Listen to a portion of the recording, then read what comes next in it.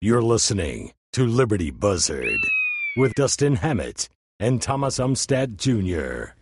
Episode 22. I'm Dustin Hammett. I'm Thomas Umstattd Jr. Welcome to the show where we pick at the news along the highway of American culture. And today we are recording before a live studio audience. So the news today won't shut up about the fact that Facebook is going to die.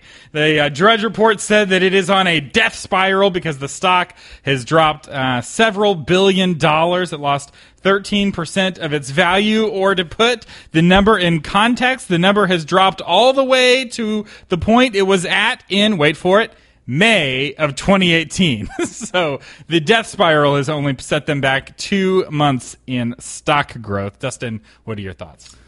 First of all, I would like to tell you that you are now on Emperor Zuckerberg's watch list.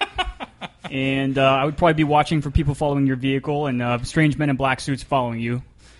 They don't need to follow you because everyone's phones with the Facebook app is recording you and tracking you everywhere you go. I meant following you on Facebook, Thomas. We were at the grocery store just a few days ago, and my wife made a comment about a certain type of product in the grocery store, and I kid you not, within 5 minutes she had an ad for a competing brand of that product on Facebook. And you think that your phone microphone isn't on right now? I would just like to say I welcome our Zuckerberg overlords, and please don't kill me or have me assassinated. Yeah, that would be bad. So the Facebook valuation, of course, you know, it's big news because it's Facebook and they're huge and they're all encompassing in our daily lives. And you know, back when they went public, however many years ago, it was a big deal. And now, anytime something bad happens to Facebook, it's kind of like Donald Trump. It's big news, right? Everybody loves to hate Zuckerberg and the big, bad, evil Facebook that is all in control of our lives. Well, and the media finds Facebook to be very threatening because Facebook controls, if you're a journalist, whether or not people see your story. So if your story goes viral on Facebook, it's really big. If it doesn't, hardly anyone sees it, and Facebook makes a lot of the money off of that traffic. So anytime they can hate on Facebook or hate on YouTube, they make this huge deal about it. They're like, oh, some YouTuber has been misbehaving, and it's in the news. And I think part of that is financially motivated because this is an existential threat of people being their own journalists takes journalists' actual jobs away, potentially. You know, ironically, Thomas, as I was going through Facebook this morning, which is pretty much the first thing I do every morning. I'm so sorry. I know. Yeah, I'm only partially kidding. I didn't see a single story on Facebook about the dramatic drop in value on Facebook stock. So I just don't understand what's going on here. It's obviously not really happening if it's not on Facebook. This is not the news story you're looking for. You can move along.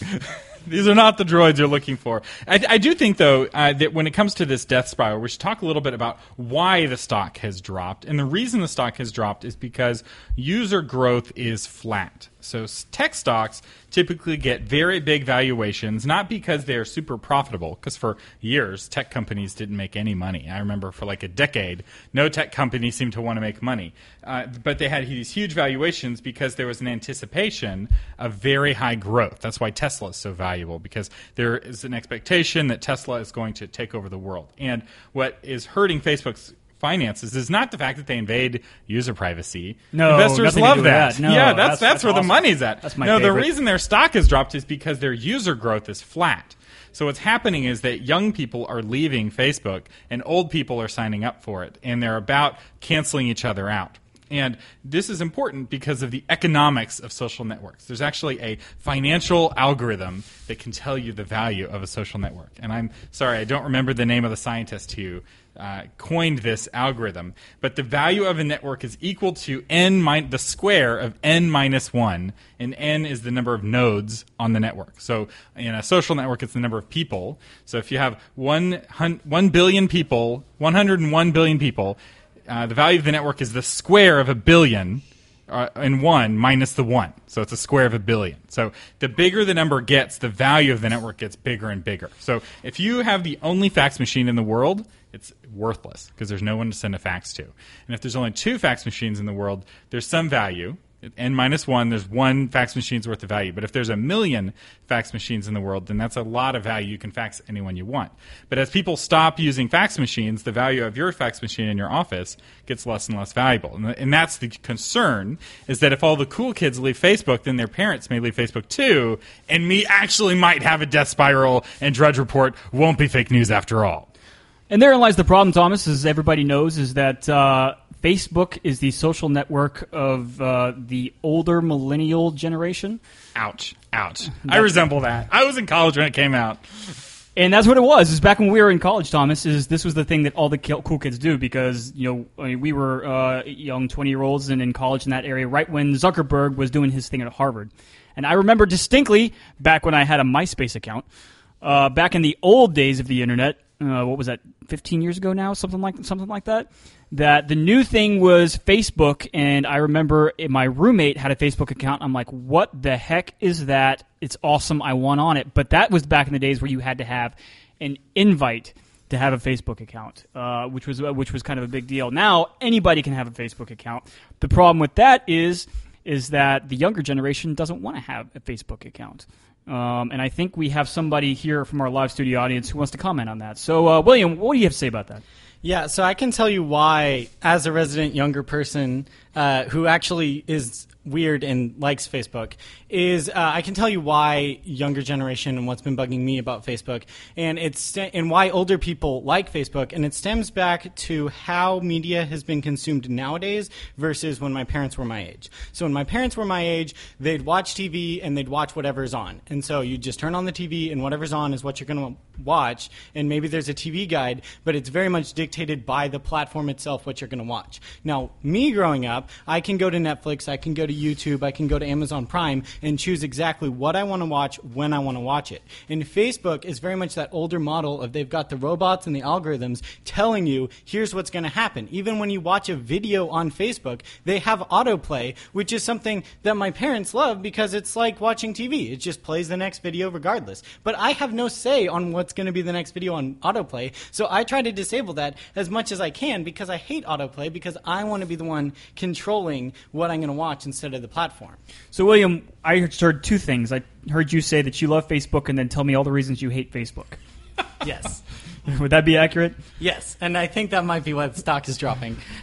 So I think we just found our reason, Thomas. So one of the reasons why Facebook stock has been so strong for so long is I remember when high schoolers were allowed on Facebook, there was this huge protest group started to protest the inclusion of high schoolers on the platform. And was the protest group formed on MySpace? No, it was formed on Facebook. And so when people are protesting the platform on the platform itself, it's an indication that they are so bought into the platform that it's very hard to leave. And this is that network power, that when you have enough nodes, it becomes almost impossible to leave. But when you do, you have that same exponential number working back the other way. Now, Facebook's algorithm, it really is powerful. And I remember the first time this happened, I think I've talked about this in the past, but it was Chick-fil-A Appreciation Day. Have you heard the story of Chick-fil-A Appreciation Day? I have, but why don't you tell us again? So, I think it was Huckabee or somebody wanted to say, hey, we want to support Chick-fil-A because they've been getting a lot of negative press because the founder believed in traditional marriage and didn't believe in gay marriage, which had nothing to do with Chick-fil-A's corporate policies or anything related to the company, just the private political opinions of the founder. And there was this big boycott, and they wanted to have this big Chick-fil-A Appreciation Day, and the lines for Chick-fil-A were around the block. It was this huge national event, and it was a big Facebook event until suddenly every reference to Chick-fil-A Appreciation Day disappeared on Facebook and disappeared for 8 hours until Mike Huckabee got on primetime news and called Facebook out on it on television, and suddenly all of the mentions of Chick-fil-A Appreciation Day came back. And it was interesting because Ted Cruz asked Mark Zuckerberg about that in his most recent deposition before the Senate. And Zuckerberg's answer was, Silicon Valley's full of lots of leftists. And that is a challenge that we have to face. Like, Zuckerberg is very transparent about the fact that Facebook is run by liberal nerds who have opinions, and he's like, we try not to censor, but when the whole company believes one thing, it's really hard to actually be that neutral, unbiased source. And so I think it's important to realize that when you're on Facebook, you are seeing a filtered view of the world, and it's mostly filtered based off of who you are and what you want. The algorithm's trying to keep you on Facebook. But it's also some opinions of Facebook, I think, also have an impact there, and of their employees. So I think, Mark Zuckerberg, when you listen to this podcast, here's my advice to you, okay? I think what really dug Twitter out of the hole and made it relevant again, to whatever extent it is relevant these days, is President Trump. So if you can either pay Donald Trump to start using your platform or find somebody similar to that, I think your problems will be solved. I don't know who that person would be. Do you have any idea who that person would be, Thomas? So the Democrats at some point are going to pick somebody to run against Donald Trump. They don't seem to be in any hurry, but that would be the person I would pick, is whoever the Democrat candidate is. Maybe Biden. Biden can be the king of Facebook. And Trump can be king of Twitter? Yeah, Twitter is the red team, Facebook is blue team. You made a comment earlier about the users of a platform advocating the protesting of the platform on the platform itself. And speaking of Twitter, I follow James Wood on Twitter just because he's hilarious. And he tweeted this about 5 hours ago. I urge every Twitter user who has had an account shadow banned to sell all stock holdings on Twitter. Hit these creeps and their stock value. It's the only way to fight this bias. We fought at Facebook, whose stock is down, and at CNN, ratings are down, and won. It works. At Twitter is next. James Wood tweets about 5 million times a day. And he is now advocating attacking Twitter, which to me is ironically hilarious. Yeah, because CNN's numbers aren't actually down. The 2016 election was the best thing to happen to CNN's ratings. The New York Times is making more money than they have in years. All of this perception that somehow mainstream media is suffering is totally false. The mainstream media actually has a purpose now to exist. New York Times' tagline is, democracy dies in darkness. They are, from their perspective, the one bastion of freedom and truth holding out against the lies that are coming from the White House. And the people who agree with that want to support that. And every time Trump says failing New York Times in a tweet, 1,000 new people go and buy a subscription to the New York Times to support what they're doing because they believe in what they're doing. And it has come to my attention that Twitter is the new platform for international diplomacy. So if you want to start a war, I'm looking forward to our first war started via Twitter. It's going to go beyond your typical Twitter war. It should be kind of interesting. So during the Cuban Missile Crisis, we did not have a red phone to the Kremlin. If Kennedy wanted to talk to Khrushchev, there was no quick and easy way to do it. And when they both wanted to back down, when we'd kind of hit peak crisis and we're like, hey, maybe we should not blow up the world, Khrushchev, when he wanted to send a message to Kennedy and say, hey, we're backing down, we're moving the missiles, blah, blah, blah, he couldn't send it as a message to the embassy. That would be too slow. So what Khrushchev did was he got on the radio and he announced it as a broadcast to anyone listening on the radio, and it was echoed, and within minutes it was heard in Washington. And Kennedy was doing the same thing back. So it wasn't private, it was public. It was this super public form of communication. And after the missile crisis, they're like, maybe we should have a red telephone so we can deal with these crises a little bit behind the public view so we don't cause the whole world to panic. And it's fascinating because there's nothing new under the sun. So this whole hey, I'm going to blast my most current feelings about a foreign government on the internet for all to hear. It's actually, that's been done before. And I just hope that we don't have another Cuban Missile Crisis level conflict, or at least, although, again, I guess the Cuban Missile Crisis worked out because no one died. So we did back down at the last minute. Yeah, I guess it kind of worked out in the end. Yeah. Trusting people not to blow up the world when they have the power to blow up the world, I don't know if I trust people that much. I feel like we were very fortunate that it didn't end humanity as we know it, where there's a few survivors crawling through the rubble, hunting, mutated lizards and living in a Mad Max dystopian future. Yeah, but it makes great movies. It does make, and good video games, too. Did you read the president's latest tweet? I have not. Enlighten us on the president's latest tweet. I'll give you the short version. He basically said that the U.S. is going to impose large sanctions on Turkey for their long-time detainment of Pastor Andrew Brunson, a great Christian family man and wonderful human being, etc., etc. And that's just a little taste of diplomacy by Twitter. Which Why is he doing this now? They just let him out of jail yesterday. He's finally in house arrest, which I can tell you, I know people who've been in Turkish prisons, and they are the worst. Some family friend of ours was working at a bank that everyone was in the bank was arrested, whether they had done anything wrong or not. They just took all of the employees, put them in jail, and 9 months later, he appears before a judge, and the judge lets him go because he hadn't done anything wrong. But he had to wait 9 months just to see a judge and say, hey, I didn't do anything wrong. And the judge is like, yeah, there's nothing on you. You can go. And I'm like, I am so thankful for the American Constitution right now. This whole only 72 hours holding without cause is really appreciative. I really appreciate that. And this pastor is finally allowed to go home. And now Trump's making noise. Why wasn't he making noise 3 days ago when he was actually in jail? I don't have an answer to that question, but I'm certain he's going to claim credit for all of this, but that's neither here nor there. So hopefully he will be, the pastor, Brunson, will be allowed to go home all the way because he's been doing good work, in my opinion, in Turkey for a long time. So we have another guest from our live studio audience. Ginger, welcome to the Liberty Buzzard. Thank you. I just wanted to say that Trump has made a big public statement about Andrew Brunson and has pushed hard for his release. In previous tweets? Tweets and in official statements, both. And there recently was actually a signed petition that 60 senators signed. There's a lot of political pressure to get Andrew Brunson released. And it's, I think, because of that petition of 60 senators that he has now been moved to house arrest. But Trump has been influential and continues to press on this issue. So tell us a little bit about Andrew Brunson. Who is he and why is he in jail? He has been a pastor of a church in Izmir, Turkey for, I don't remember, in excess of 20 years. I don't know if it's 23, 25, 28 years. And he was caught up in there was a big cleaning of house in Turkey when this new Erdogan came into power, and he just kind of arrested everybody in sight.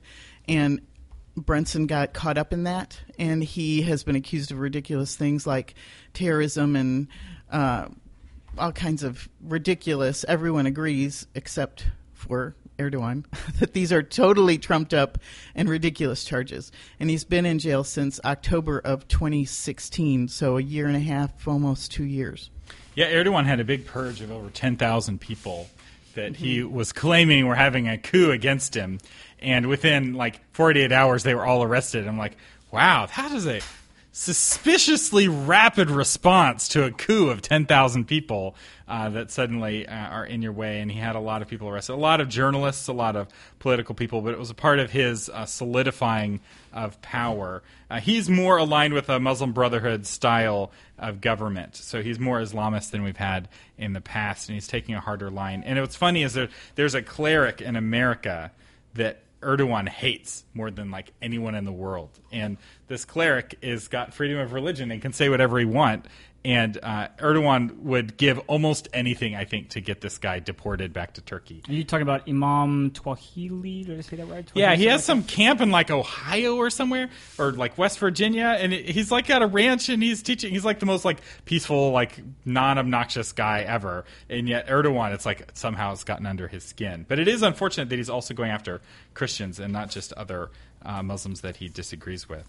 It's an interesting fact that Turkey is a member of NATO, and I think it just goes to show you, Turkey's regressed quite a bit from its secular roots, and to me, it seems that NATO has very much become a relic of the Cold War and probably needs to be reworked. If they're not going to use NATO to bring Turkey back into line, I think it's probably pretty much a defunct program.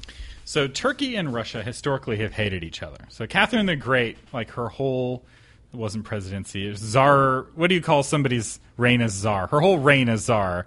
She was in a on again, off again, I'm at war with Turkey, and they just fought constantly around the Baltics. And many of the other czars were also at war with Turkey. And Turkey historically has hated Russia, and Russia has hated Turkey.